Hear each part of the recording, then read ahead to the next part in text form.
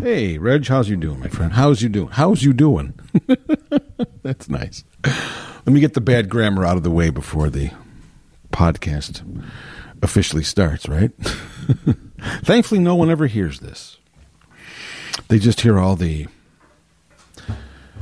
well-articulated, well-scripted things that we do here, right? Boy, that's an inside joke, right? Okay, Reg, are you ready to go? Because I am. Put it in the books. 395, episode 395er. I'll give you the 3 S's, and I'll give you the countdown. You give me the music, and I'll give you episode 395. Ready to go? Your finger on the trigger? Ready to go. Here we go. Star, smile, strong. 3, 2, 1. Hey, it's Elton Jim Toronto, and this is Captain Podtastic.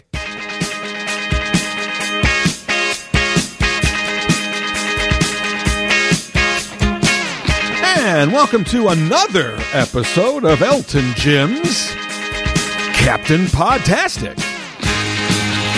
Every Monday, a new episode is posted at WGNradio.com or wherever you go to find your favorite podcasts. We're just sitting waiting for you to click on, punch on, download, whatever you do to connect. We're just waiting for you to do it. And believe me, I appreciate you listening. But I also want you to get out there and do a little hustling, a little elbow grease. Tell your friends, tell your family, tell anybody who listens to a podcast that your favorite podcast is Elton Jim's Captain Podtastic, and by gosh, it should be theirs too. What are they waiting for? Do the hard sell. Your loyalty and devotion and hard work is always appreciated. And of course, if you like what you hear, whether you're a long-time listener or a first-time listener, go to WGNradio.com, go to the prompt for podcasts on the website, and then scroll down and you'll see the prompt for this specific podcast, and then, my goodness, they're all there. Well, not all of them, but a good number of them. So keep scrolling down and loading more. But listen right now to episode 395. So as each year ends, and we are getting close to that, a couple of weeks left to the end of the year, 2023, coming to an end. I don't know, was it a fast? Was it a slow year for you? I don't know. Everyone is 12 months, right? I think next year we get an extra day. Next year is a leap year. But I don't know. This year seemed 12 months long. As usual, it seems the last half really does fly, though, doesn't it? Man, once September comes, all of a sudden you turn around and it is December 18th. I remember September 1st very well because I always judge our seasons not by the solstice dates of the shift, but by the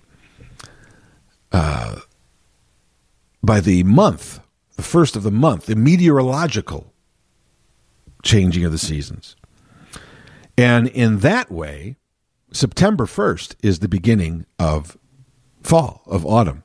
September, October, November. And then December, January, and February are the winter months. And then March, April, May is spring. And then June, July, August is summer. And then we're right back to fall with September, October, November. So I do remember that because fall is my favorite time. And so I look forward to September 1st every year. And I look forward to a cooling of the outdoor temperatures and a lowering of the outdoor humidity. I'm not a big lover of extreme heat. I know some people love 90 degrees and a lot of humidity. That's not my thing. So I always look forward to autumn. And so I remember clearly saying, it's finally September 1st. It's autumn. And even though the weather still remained in the 80s for a while, up until, late September.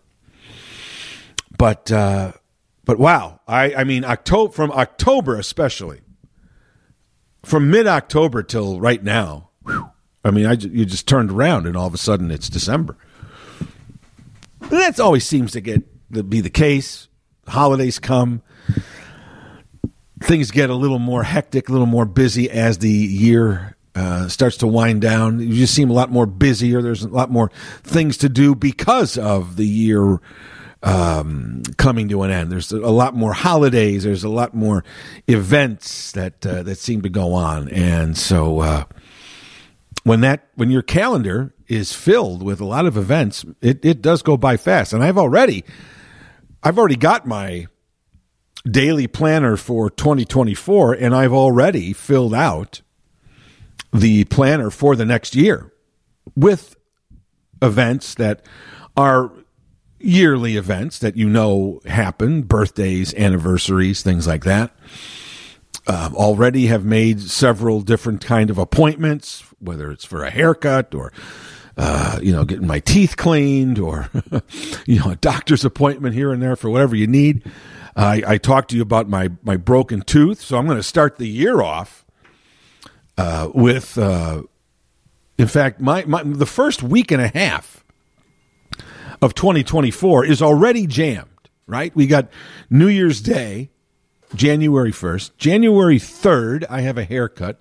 January 4th, I have to go in to the dentist to take a look at my crown, to start the process for a crown.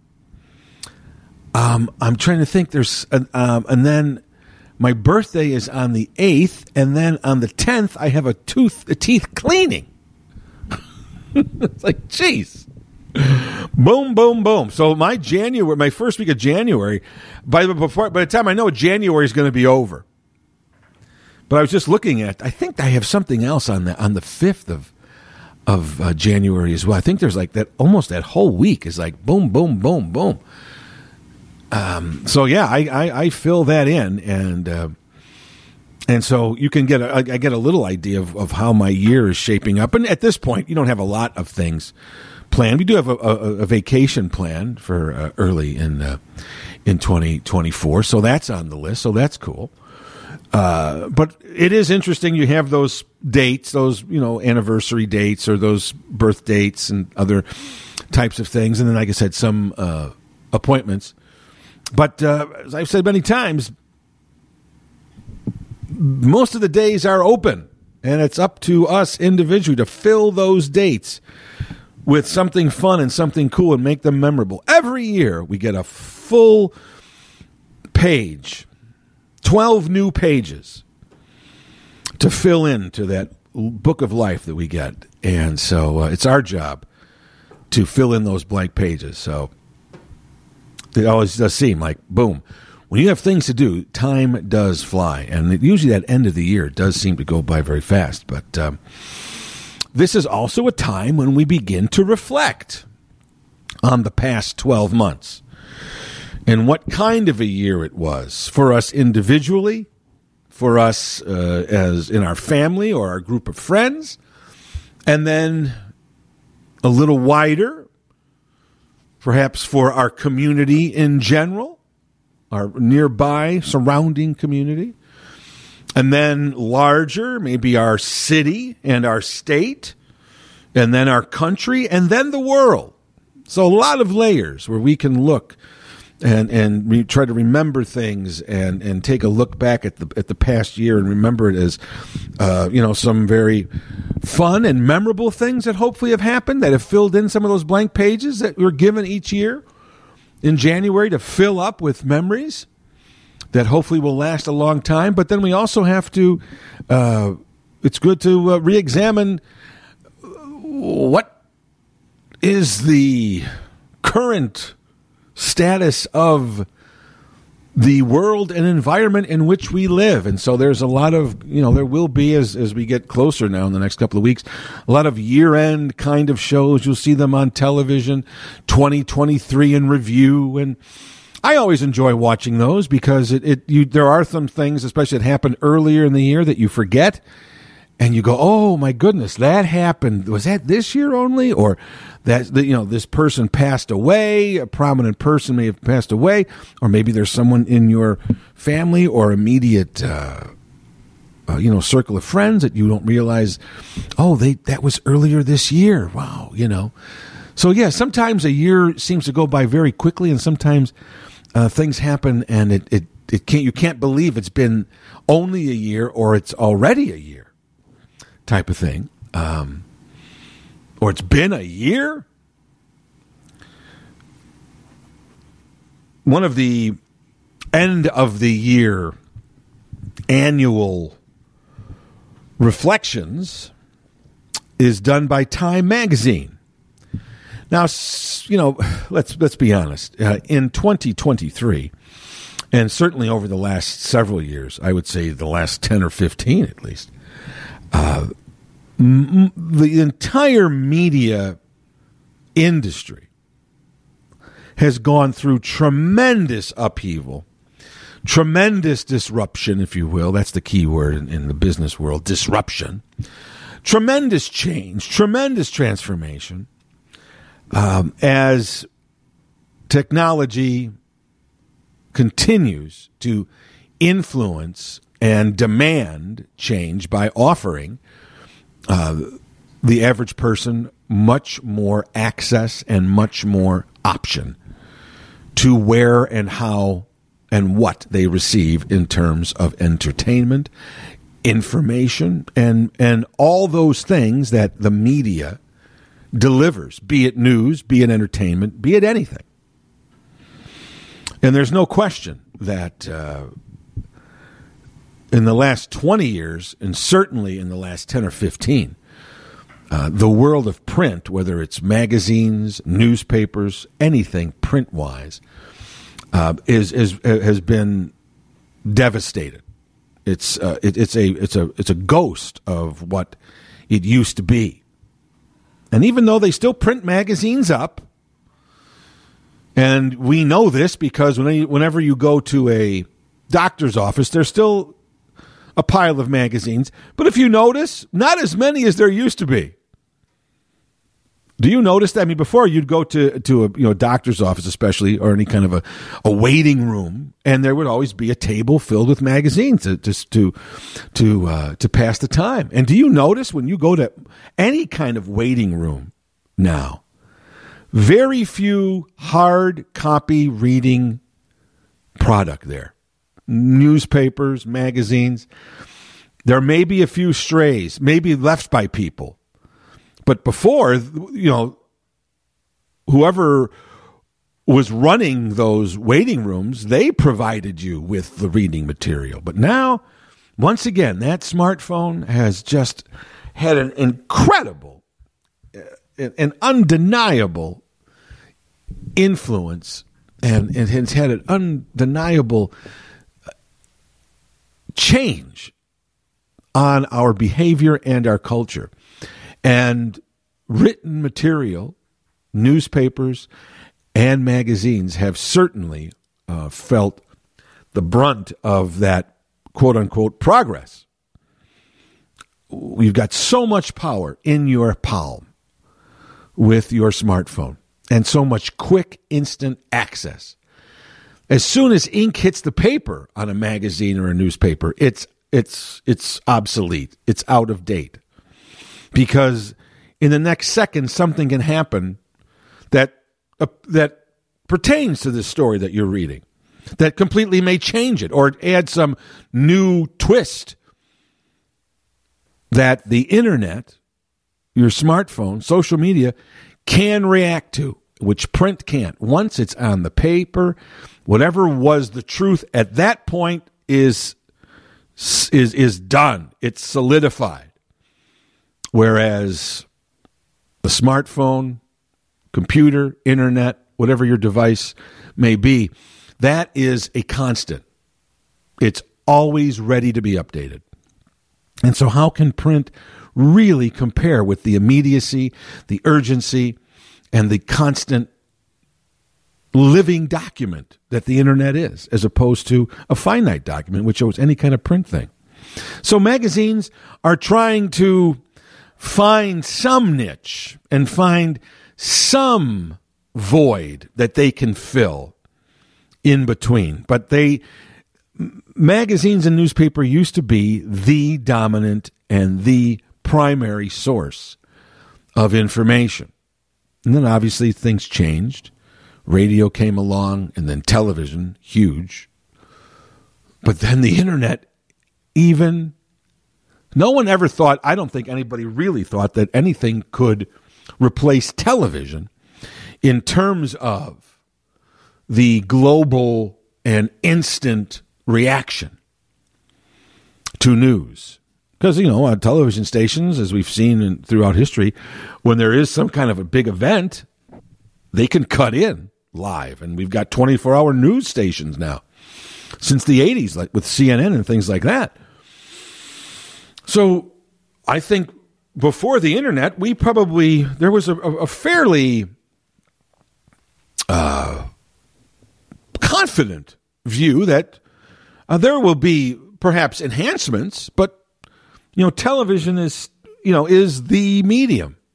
And then wow, that internet came along. It had been sitting there for a long time, kind of dormant. The technology for the internet had been there for many years, long before the average person knew about it. But it was never fully exploited and fully tapped into its potential. But my goodness, when it was introduced, and when some of the creative and technological minds put their brain power to it, we've seen how fast and how vast the internet has changed communication and information access just almost overnight, if you look at the grand scheme on a time scale. So there's a lot of magazines that are still around. They are around mainly, to some extent, I don't know, almost for a prestige kind of standpoint. There are some big media companies that still print some very well-known, long-established magazine titles in some still popular types of areas of interest. There's still a lot of travel magazines and obviously entertainment magazines, political magazines, news magazines. But while they still exist, their real influence, their real prominence is there more by former reputation than current reputation. The ones that have been able to survive are the ones that have been around for, more almost 100 years and have established brand names. And even though they don't have anywhere near the readership or subscription rates that they used to have 40 or 50, 60, 70 years ago, or they don't have come close to shaping public opinion like they used to, they're still around. And so we still acknowledge them. They still have a place in our culture, but they just don't have the prominent game-changing type of status that they used to. And Time magazine is one of those. There used to be Time and Newsweek, and who was on the cover of Time every week? And in Time and Newsweek were the two main news magazines that were read every week and quoted, and politicians worried about them, and editors and reporters longed to work for them. They were the World Series. They were the Mount Everest. They were the pinnacle of the media world. Time and Newsweek, every week, battling it out. and who they put on the cover or what they put on the cover helped shape the news cycle for that week. Because as I said before, in a print world, things did not move as fast. And so when a Time magazine or a Newsweek magazine came out and they put something or someone on the cover, until the next week, that was discussed. That was followed up by other news outlets, by newspapers and television and other types of shows. And it really, Time Magazine and Newsweek had that kind of influence. But as I said, once we got into the internet, just impossible for any kind of print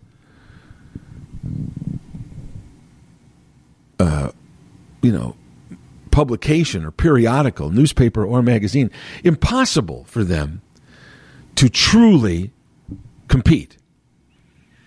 And that's why many of those established like magazines and newspapers, whether it's People Magazine or Time Magazine or USA Today or the New York Times or the Washington Post or the Atlantic or, the Economist, whatever kind of magazine you might read, they all have a website. And yes, in many ways, it certainly dilutes from the hard copy print version, which established it, but you've got to go where the eyes are. You've got to go where the people are, and that's where the people are.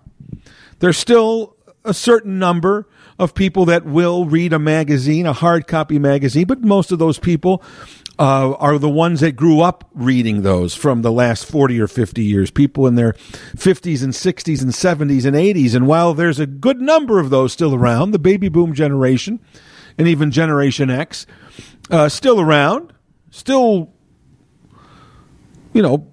showing their power of the purse, but it's not the desired demographic. It's not that,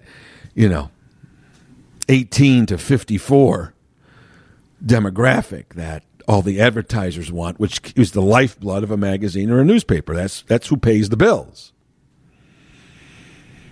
And now I've said many times, I would even argue that everybody talked about 18 to 54. I even think that demographic needs to be changed. I think most of our culture, as I've said many times here, I think most of our culture is truly influenced by 14-year-olds. That's who the smartphone and many of our technologies are aimed at. 14-year-old, and mainly 14-year-old females. They're the ones, when you see new emojis and new enhancements on a phone, it's the new emojis and new camera enhancements. Who's that aimed at? Teenage girls. They're the ones taking pictures of everything they do. They're the ones who are using emojis. They're the ones that are coming up with all the new slangs, the LOLs and the OMGs. Who do you think came up with that stuff? Those weren't 35-year-olds. Those are teenagers. They're the ones who are using the technology. And so, yes, magazines, you can still find a hard copy magazine. There's still, some very few established bookstores like Barnes and Noble and things like that. I don't even know if Walden Books is still around. There's not many, hard copy bookstore chains left. There are some independently owned bookstores, but there used to be a lot of big chain bookstores. Crocs and Brentanos, Walden Books, Borders Books.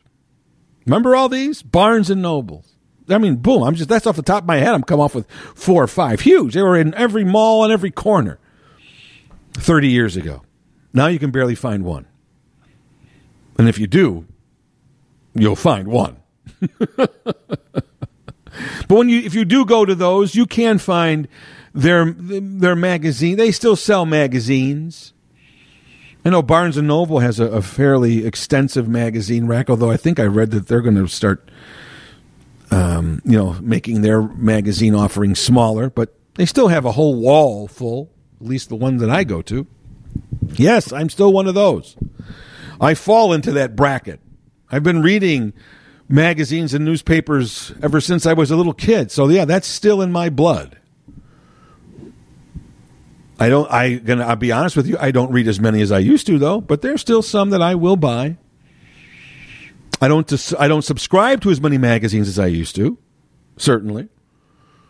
But I will still seek out a magazine depending on the subject matter that I want to read. So I'll still read it, but certainly not like I used to subscribe to maybe 4 or 5 magazines and a daily newspaper.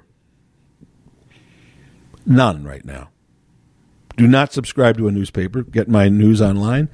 And I stopped all subscriptions to most of the magazines that I used to get.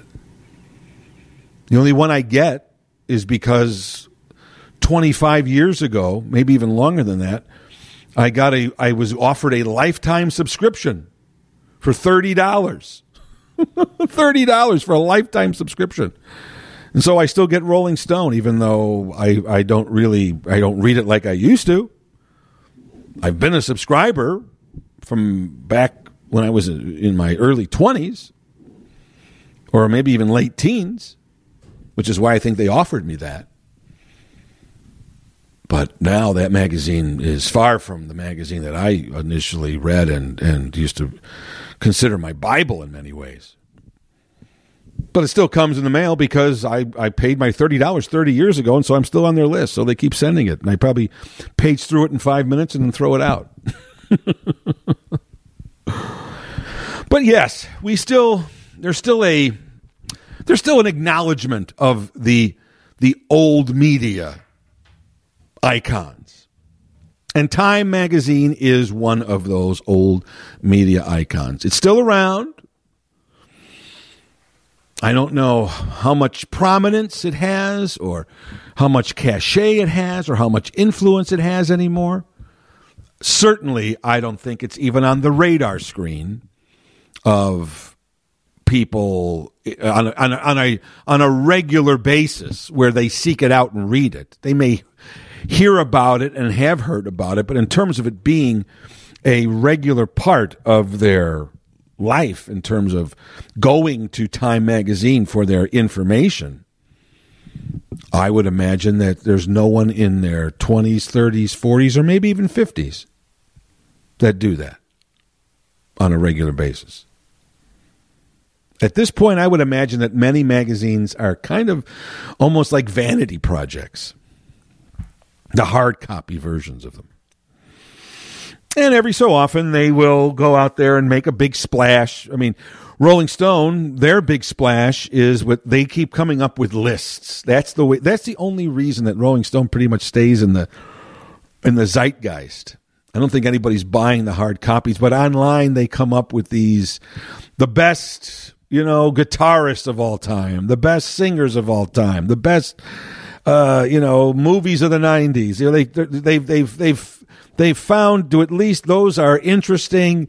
People love lists. People love debating it. It's good fodder for radio. It's good fodder for television. So they get a little, play there. But I don't know anybody that reads Rolling Stone and said, hey, did you see the new Rolling Stone cover story on whoever? I haven't heard anybody say that in 35 years. But the magazines are still around if you want to hunt for them, if you want to find them. They're there. There's a few of them. When you go to the grocery store, there's still some magazine racks right by the checkout. You'll see them. But a lot of the magazines, if you notice, they're compilation magazines. They're not even the weekly magazines. They're like a magazine on, a specific personality. And it's all about or a music group. It's a special edition with the name of the cachet of the established magazine, Rolling Stone's Ultimate Music Guide for U2 or Bob Dylan or something like that, appealing to the age group that still would even consider buying a magazine. Because I even wonder if people in their 20s and 30s would even think of buying a magazine in any real sense, unless something catches their eye, and that's what they're trying to do. So Time Magazine, in reality, is still around. Its impact, its importance, that can be debated. But once again, it has a rich, long history. It's well known, at least to a certain segment of our society, even though if that number may be dwindling. And so they continue to print, they continue to be online, and they continue with many of the annual types of features that used to be big deals when they were a big deal. And for Time Magazine, one of those things was the Man of the Year. Now, that is truly an interesting concept, and it shows how our society has shifted in the last 100 years. I mean, you couldn't get away with that anymore. But when Time Magazine started its annual Person of the Year feature, that one person that was prominent, that either made some great accomplishment or did something that was transformational in terms of the world or in a specific area of achievement or accomplishment, whether it was a president of a country or a politician or an inventor or an explorer or an astronaut or a religious leader. Whatever the case may be, those are usually the types of people that were singled out as the Person of the Year. But as I said, back in 1927, and for many, many years, for decades, it was not the Person of the Year. It was the Man of the Year. Yes, there's no question that our society, globally as well as here in the United States, the media capital of the world, was very male-centric. And you look back at this now, and you see.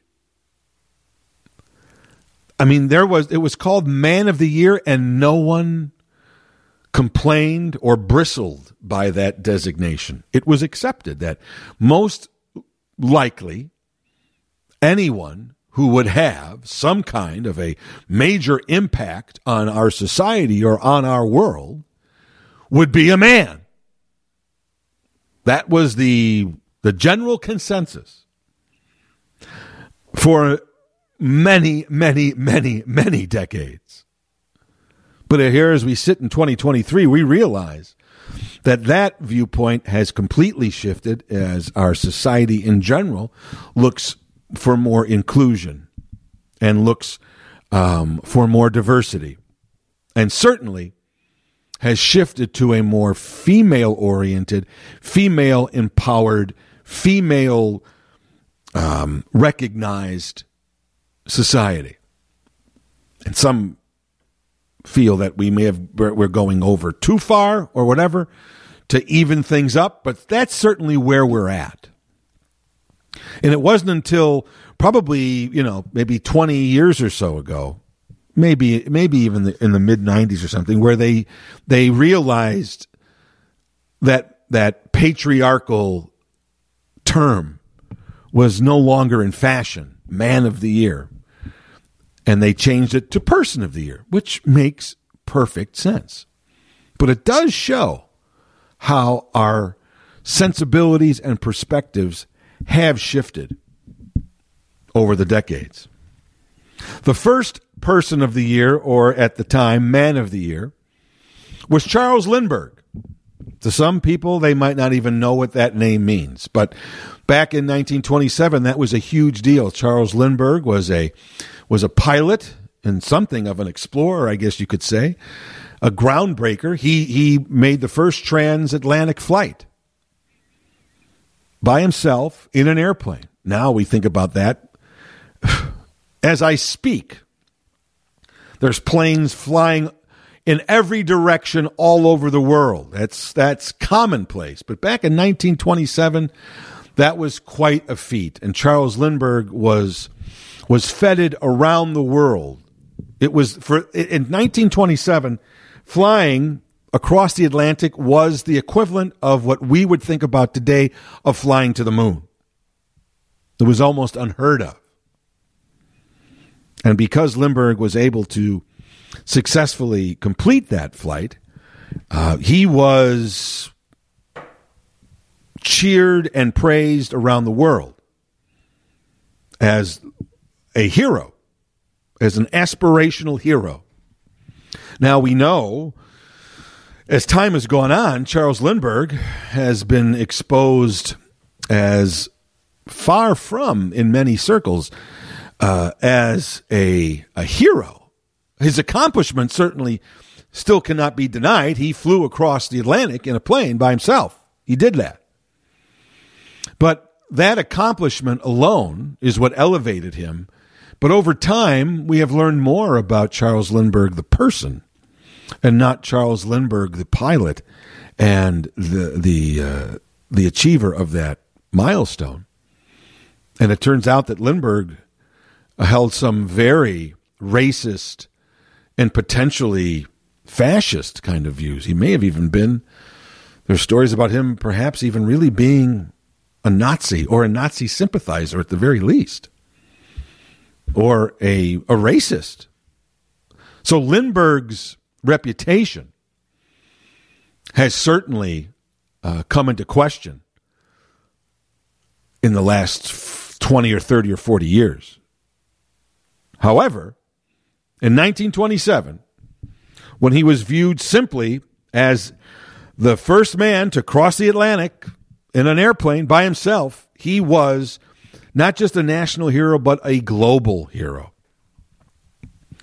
And so with Charles Lindbergh, Time established this Man of the Year designation. And then every year since then, they have named a person who had a unique influence or a unique accomplishment in the world that somehow changed the world or influenced the world. And that's a fairly big description.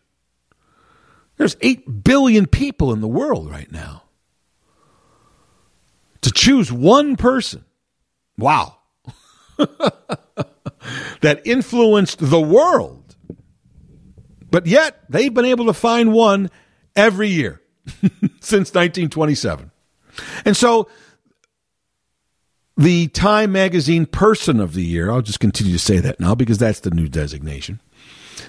It has been for years. The Time Magazine Person of the Year certainly still holds some kind of prominence and prestige, even if Time Magazine is not the opinion shaper and news game changer and influencer that it once was. It still has that reputation. It still has given this title for now almost 100 years to people throughout the world. It's not just Americans. As I said, these are world leaders, world politicians, religious leaders, leaders of foreign countries, people that have been the Time Magazine Person of the Year. They run the gamut from people that have done incredibly positive things for the world and people that have done negative things. Adolf Hitler in 1938 was named Times Man of the Year. Now, granted, that was a year before Germany invaded Poland, but he became the Chancellor of Germany and was making a name for himself on the world stage. Stalin, one of the great dictators, and now we look and see one of the most brutal world leaders of Russia, was Times Man of the Year. As well as people that have been aspirational, people that have done, who have accomplished or invented or have contributed positively to our culture and to the progression of mankind. So we've had 2 or 3 popes that have been the person of the year. Winston Churchill, FDR, Gandhi, Martin Luther King, John F. Kennedy. All different world leaders, politicians, the astronauts from the Apollo missions. Like I said, explorers, adventurers, inventors. I think Mark Zuckerberg. All walks of life. Mostly it's been politicians, world leaders, as I said, maybe explorers, inventors, corporate people, Jeff Bezos of Amazon, or groups of people that have made a difference, that have done movements.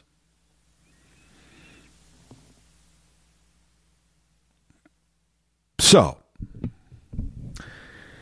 2023. What do you think about 2023? It's been an interesting year, hasn't it?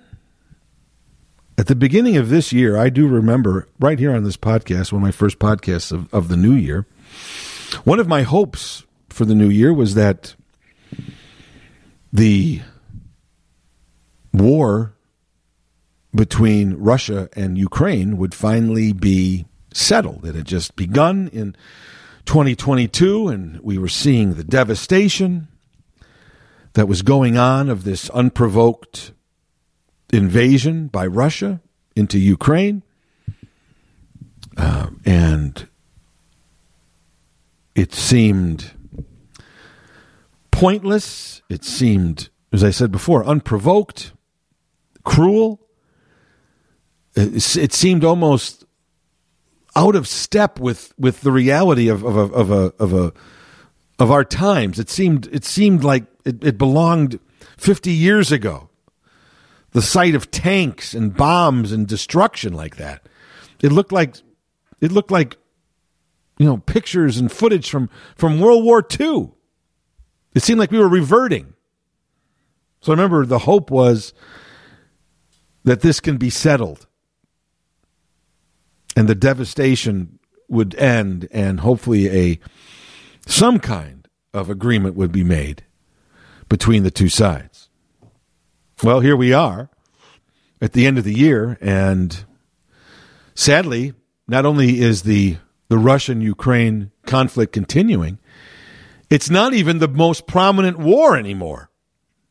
So as we know, just a few months ago in October, we had a terrorist attack in the Middle East of Hamas against Israel, and now we have a Israeli-Hamas war in Israel and in Gaza, which has stoked some of the old conflicts between Israel and Palestine, the Palestinian people, and has actually stoked new kinds of views and hatreds and anti-Semitism against Israel, which has shocked many people. And we've seen inflation continue. We've seen weather-related tragedies, earthquakes and floods. Hawaii, Maui, destroyed by fire, devastated. It's been a tough year. We're in the midst of a presidential campaign. Within a few weeks from now, 4 or 5 weeks from now, we'll begin to vote for a new president. And there's great controversy in that. Between the possible nomination of Donald Trump to return to the White House, to the possibility of reelecting the oldest president in our history, who will be 82 years old by the time the next election comes along. A president that has shown at least some mental decline and physical decline, and we can only wonder how that will continue if he is reelected. We see crime out of whack. We have a huge migrant crisis going on in many of the major cities around the world. Homelessness. Our southern border. Around the world, there is disruption. Not only those two wars, but a lot of tensions between the United States and China, and the United States and Iran, and questioning of allies that America used to have, and former democracies toppling into more socialist governments. The world right now is in a very odd place, a very tough place. And I don't know if we really know where we're going or how we're going to get where we're going. And if we want to know where we're going. We're floating in a limbo right now.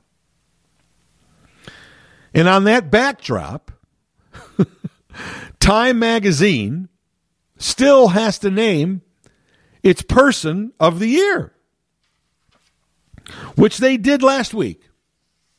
Now, being a news junkie that I have been, and I am and always have been, about, I would say 3 or 4 weeks before, I was already, because I used to be a newspaper and a magazine editor, so I'm always thinking ahead. I'm always thinking about news stories and different kinds of stories. That's just the way my brain works. I just look around and go, oh, it's going to be time for this, or did you notice that, or remember this? And people go, oh, wow, yeah, well, that was kind of my job, to sort of be 2 steps ahead of what the average person's thinking, so you can provide some interesting topics for people to read and learn from. So my brain kind of always works that way. And so I just remember sitting around talking to my wife and saying, and I actually said by name, so who is going to be the Time Person of the Year? I don't read Time magazine, haven't read it for decades. But I do know that there is this yearly designation, and here we are toward the end of the year.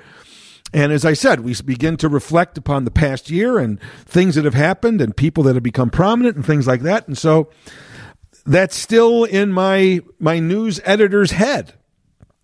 And so I just, we're watching TV and I'm like, well, in about a month or so, we'll probably start, hearing all these year-end and reviews and, the Time Magazine Person of the Year. I remember last year it was the president of Ukraine, Volodymyr Zelensky, who has shown great resolve and standing up to the great Russian bear, the small Ukraine country. So he's certainly made a name for himself. And so that was a very logical pick. That wasn't too hard to pick last year. But this year, you look around and there was very little positive that you can say. And that's not being pessimistic. That's just being realistic. I've always said I'm an optimistic realist. I'm always hoping that things will go well, but I don't shield myself or blind myself to the realities. And if you're going to be honest, the way I just laid it out, if you look at the last 12 months, it's been a tough year. Oh, there's certainly been some moments of excitement and positivity, maybe in your own life or on the grander scale, globally or even nationally. But overall, it's been tough. As I said, we've had natural tragedies. We've had high inflation. We've had this migrant crisis now that is affecting many of our big cities that can't handle the loads of migrants that are coming into the country and being bused to big cities like California and Chicago and Philadelphia and all the major northern cities, as well as the border itself. As I said before, Hawaii, devastating fire that over a span of a couple hours devastated an entire city.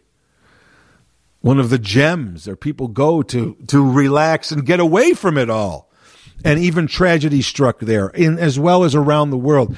We had hurricanes and tornadoes that devastated different countries, and earthquakes, as well as, I said, the continuing war between Russia and Ukraine, and now this new war between Israel and the terrorist group Hamas in the Gaza area, in the Middle East.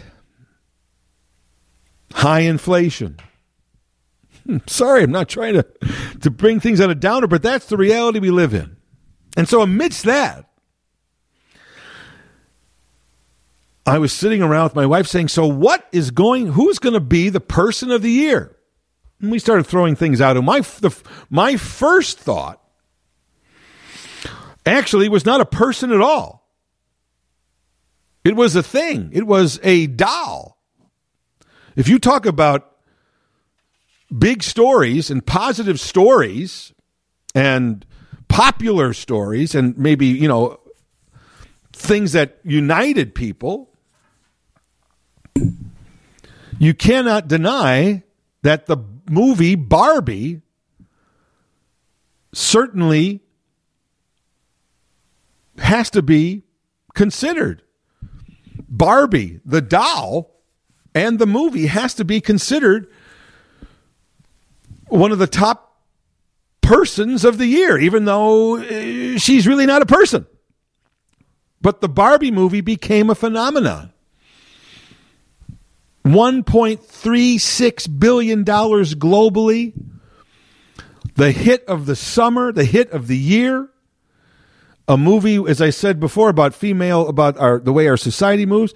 A movie, female-centric, female-oriented. Women, through any woman right now, from a teenager or even a little girl, even before their teens, to a woman in their 50s and 60s and 70s, all played with Barbie dolls at one time, so they can all relate to Barbie. They all have their own special memories of Barbie. And the movie, played on that, capitalized on that, and then forged its own kind of female empowerment message with bright pink colors. And amidst all this kind of downer news that was happening throughout this year, Barbie was this feel-good entertainment, this great distraction. And women, specifically, certainly women, but also men flocked to the theaters to see it as a great summer diversion, to get away from all the difficulties that were happening in the world and in their lives, perhaps, too. So I said, I think Barbie's got to be considered. And then the next name I said, right after that, then the real life Barbie? Well, you got to think of Taylor Swift, right?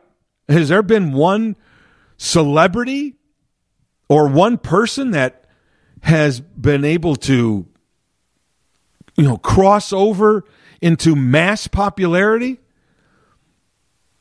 than Taylor Swift in 2023?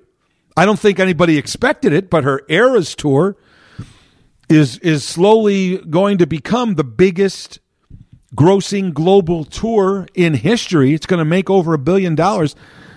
Elton John's Farewell Yellow Brick Road tour grossed $900 million over the 3 years that it was around, and it right now is the largest grossing international tour of all time.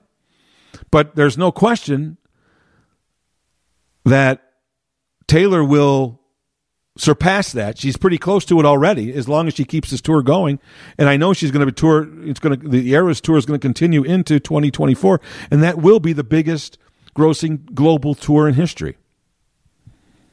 Then she had a movie of that tour, which broke all kinds of records.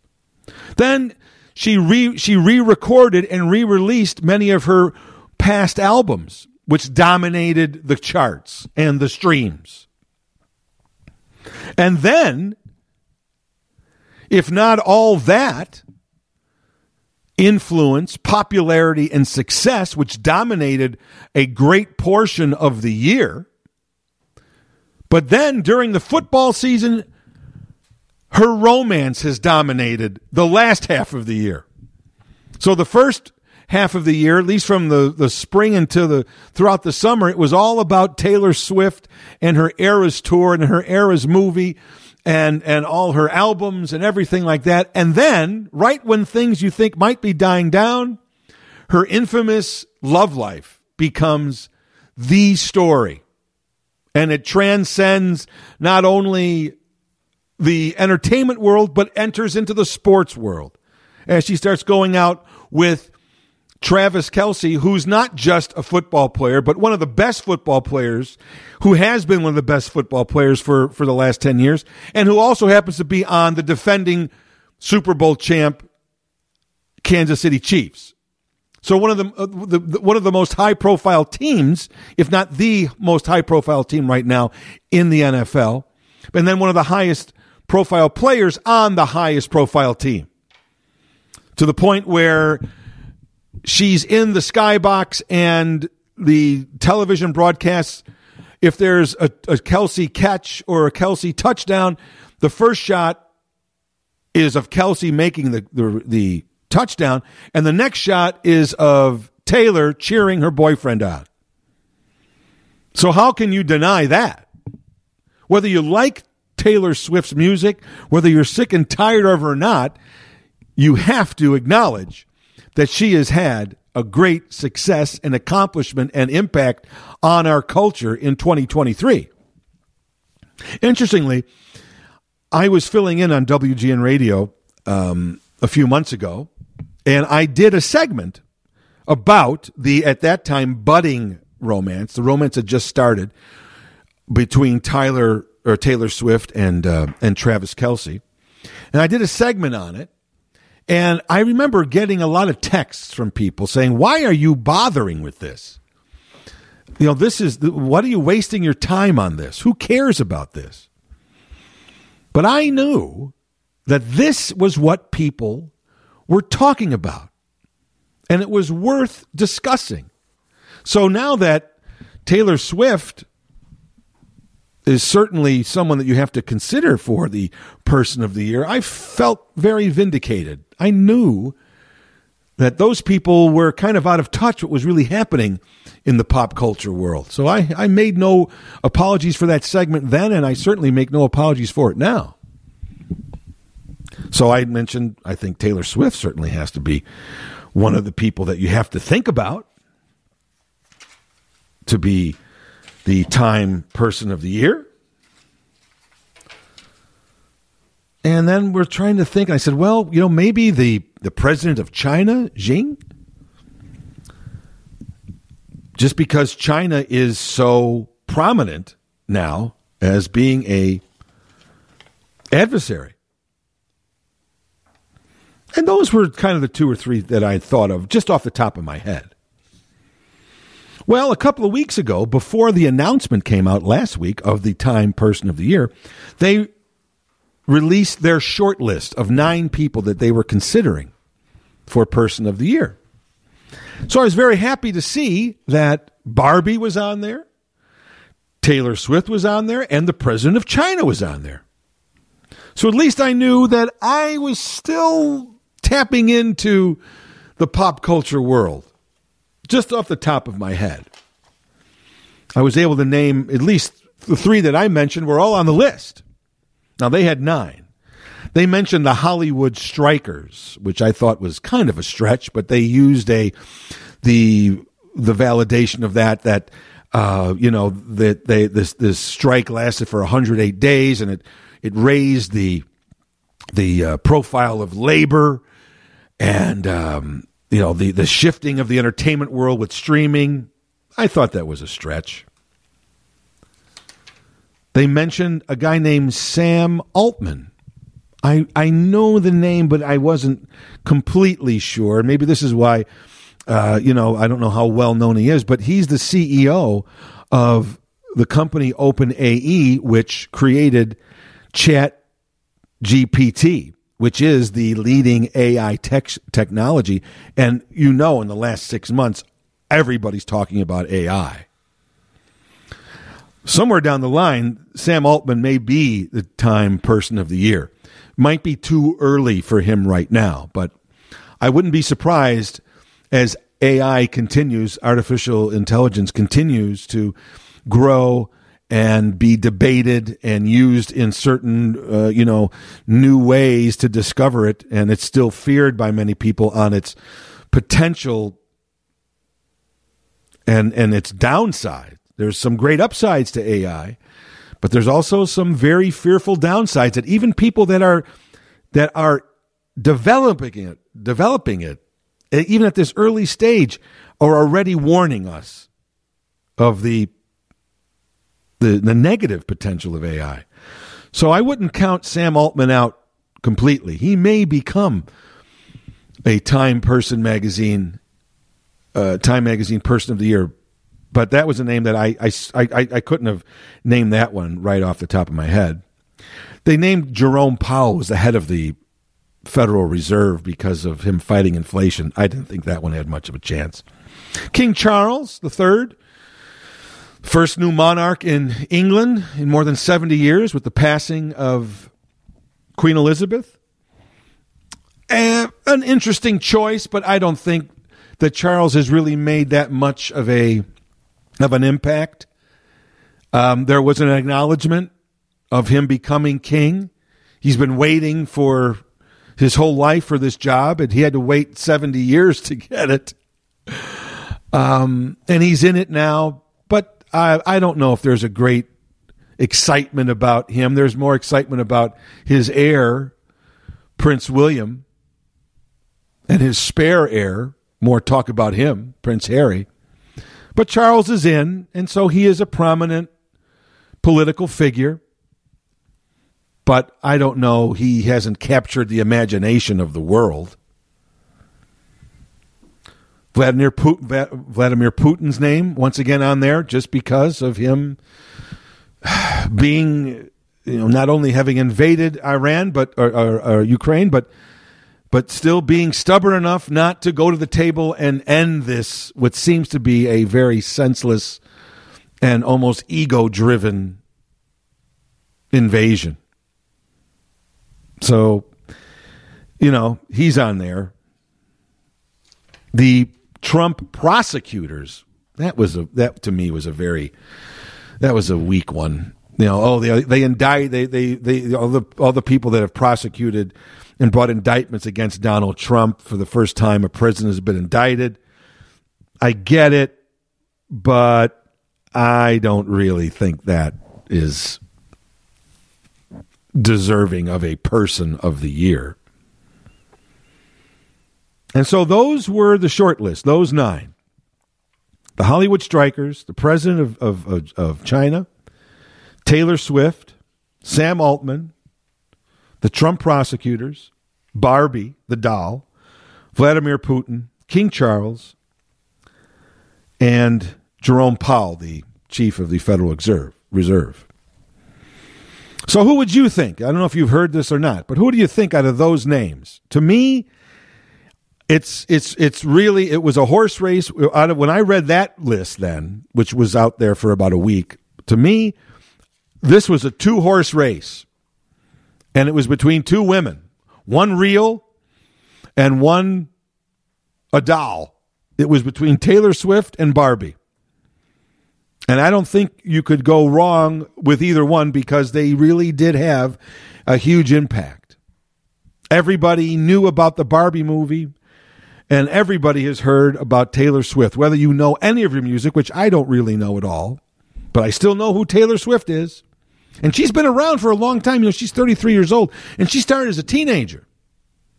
But clearly, in 2023, her popularity and her notoriety and her accomplishment was solidified in a huge, huge, huge way. And it will only continue into 2024. I don't know when we're going to get tired of Taylor Swift, but right now we are not tired of her. And so when the announcement came out last week, I was thinking if it's Barbie, it would be interesting, right? Because the person of the year would not really be a person.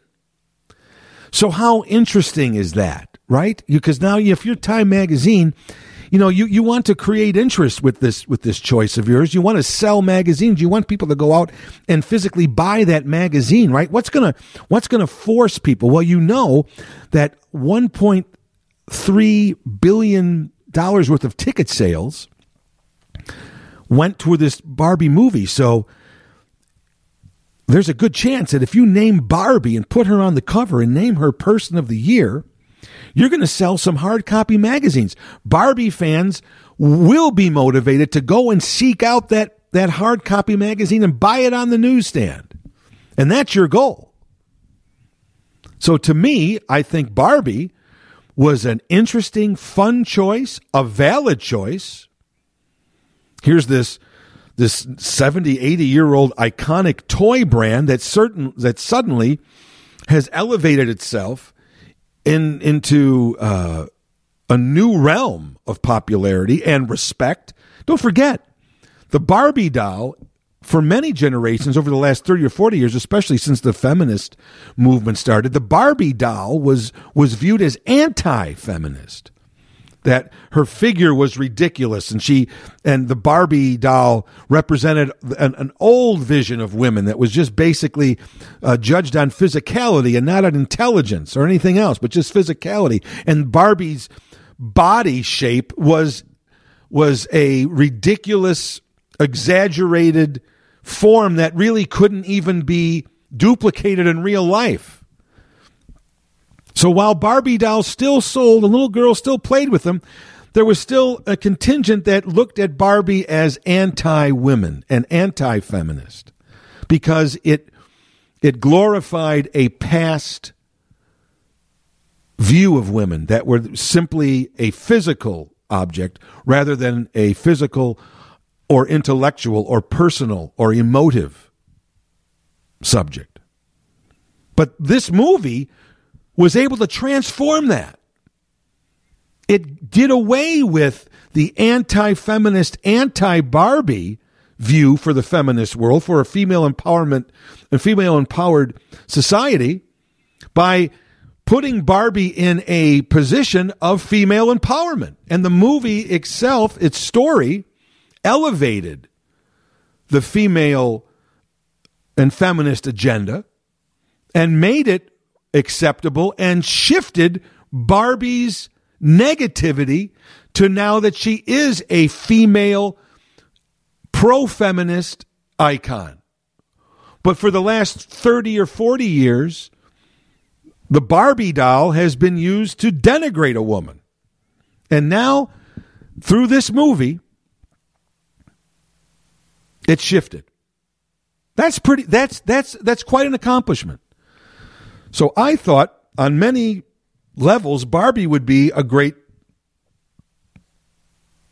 choice. And this seemed to be the year of Barbie.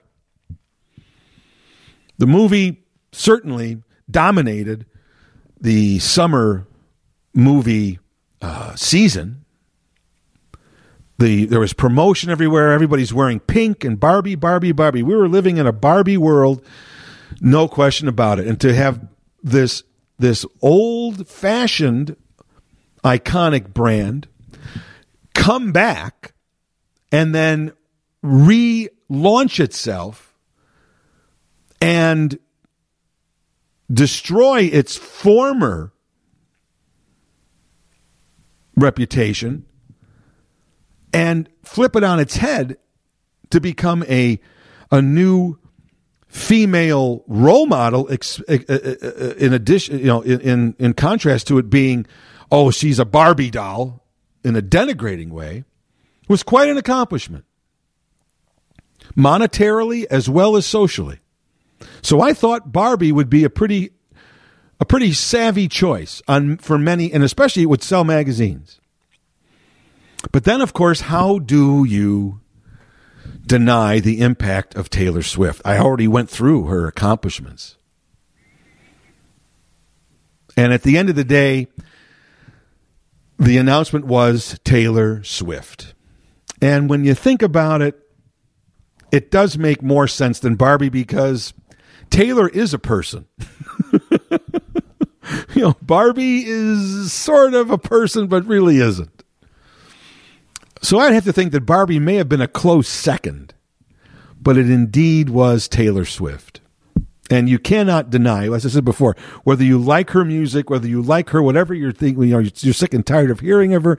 You're sick and tired of her romance with Travis Kelce. You're sick and tired of watching a football game and having to see her cheer with Kelce's mom and all that stuff that's surrounding this romance. If you're sick and tired of it all, you still have to admit that she has made quite a name for herself and has racked up an amazing amount of success and popularity on the world stage. And what it also, I think, points to is how dominant now pop culture is to our culture. As I said to you before, past winners of the Person of the Year award from going back to 1927 have all been world leaders. Winston Churchill, Martin Luther King, Franklin Delano Roosevelt, astronauts, popes, protesters, Gandhi, inventors, businessmen, business people. There's never been, in the almost now 100-year tradition of Time's Person of the Year, there's never been a pure entertainer that was named Person of the Year until this year. A pure entertainer, not that someone who did something or was a part of something, but a pure entertainer, a singer, songwriter, performer. I think it's interesting that this is the first time it's happened, and I think it's also significant that it's a woman. As I said before, we're in a female-empowered society, and so the first entertainer to be named the Person of the Year, not Frank Sinatra, not Elvis Presley, not the Beatles, not a man, a woman. It shows you where we're at as a society. Pop culture is our culture. We are dominated now by pop culture. They didn't name the president of a country. They didn't name a business person. They didn't name a politician. They didn't name anybody that is involved in influencing the world's affairs. They name somebody who's had an influence on the world's entertainment, on the pop culture of the world. And that's how you could see that our overall culture is becoming dominated by pop culture. I also think that it was a smart move. If you're an editor of Time magazine, you know the Swifties out there are going to go out now and buy that hard copy magazine with Taylor Swift on the cover that says Time's Person of the Year. I would imagine this is going to be one of their best-selling issues ever. I don't know what the what the figures are, but I would not be surprised to hear that this copy of Taylor Swift on the cover of Time magazine as Person of the Year may break their all-time sales record. I'm just going to say that. I wouldn't be surprised. So it's a savvy business move as well as a legitimate choice for somebody who has influenced the world in some way and accomplished a great deal during the past year. It's also, I think, on the role of the editors at Time magazine to some extent. As I said earlier, it's been a tough year. It's been a difficult year between wars and natural tragedies and economic tragedies and conflicts and devastation. It's been a tough year. Protests. We're still a divided country. We're a divided world. And I think that Time magazine, rather than naming the president of China, which would be a valid choice because China is on the move and China is threatening the United States' place as the leader in the world. There's no question about that. That would have been a valid choice. But if you choose the president of China, for instance, then you have to talk about a difficult subject, a heavy subject. If you talk about Sam Altman, who discovered AI, you have to certainly talk about the great positives that AI may bring to our future, but then you also inevitably have to discuss the danger of AI in that same sentence, in that same discussion. And I just wonder that at the end of the year, did the editors of Time magazine say, you know what? Readers have been inundated with enough bad news and negative news that, I don't know if we want to end the year on a heavy note because the year has been heavy enough. So you know what? Let's lighten it up. Let's end it on a note that at least, some people might be sick of Taylor Swift or whatever, but, it's all about entertainment and fun and music and enjoyment and distraction from, at least, temporarily, a distraction from the heaviness and uncertainty and cruelty that's going on in the world right now. And I wonder if that played a role too. I think Barbie again would have fit that role as well. But at the end of the day, Time magazine decided to name a real person rather than a doll, which I think we should be happy for.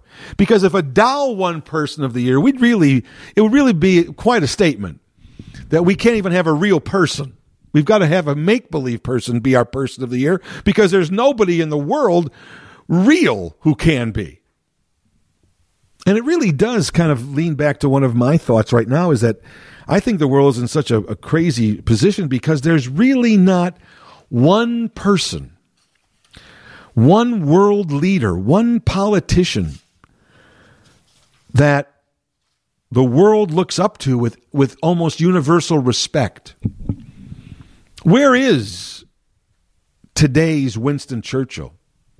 Where is today's FDR? Where is today's Gandhi? Where is today's Martin Luther King?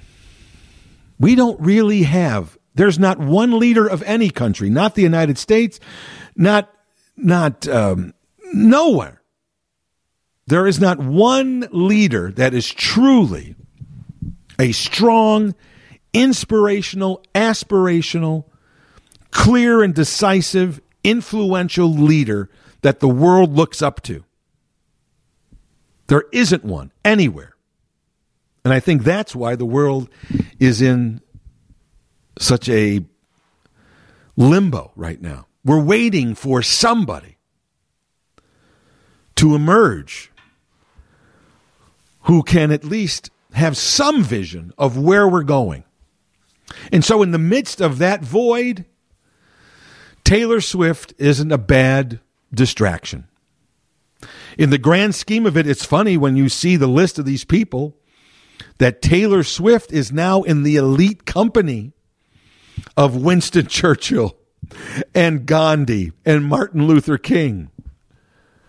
Whether that's deserved or not, it shows where we're at as a world, where we're at as a country, and where we're at this point in our reality. We just need a break. And Taylor Swift, for the time being, is that break. And so she joins the ranks of Winston Churchill and FDR and Harry Truman and John F. Kennedy and a host of others who have been Time's Person of the Year. And you can't shake that off. And so ends another episode of Elton Jim's Captain Podtastic. Every Monday, a new episode is posted at WGNradio.com or wherever you go to find your favorite podcast. We are there. And don't forget to tell your friends, tell your family, tell anybody who listens to a podcast that your favorite podcast is Elton Jim's Captain Podtastic, and it should be theirs too. Your loyalty and devotion are much appreciated. Hope you enjoyed episode number 395. I'm Jim Turano. I ain't here on business. I'm only here for fun. You've been listening to Elton Jim's Captain Podtastic, from the end of the web to your screen.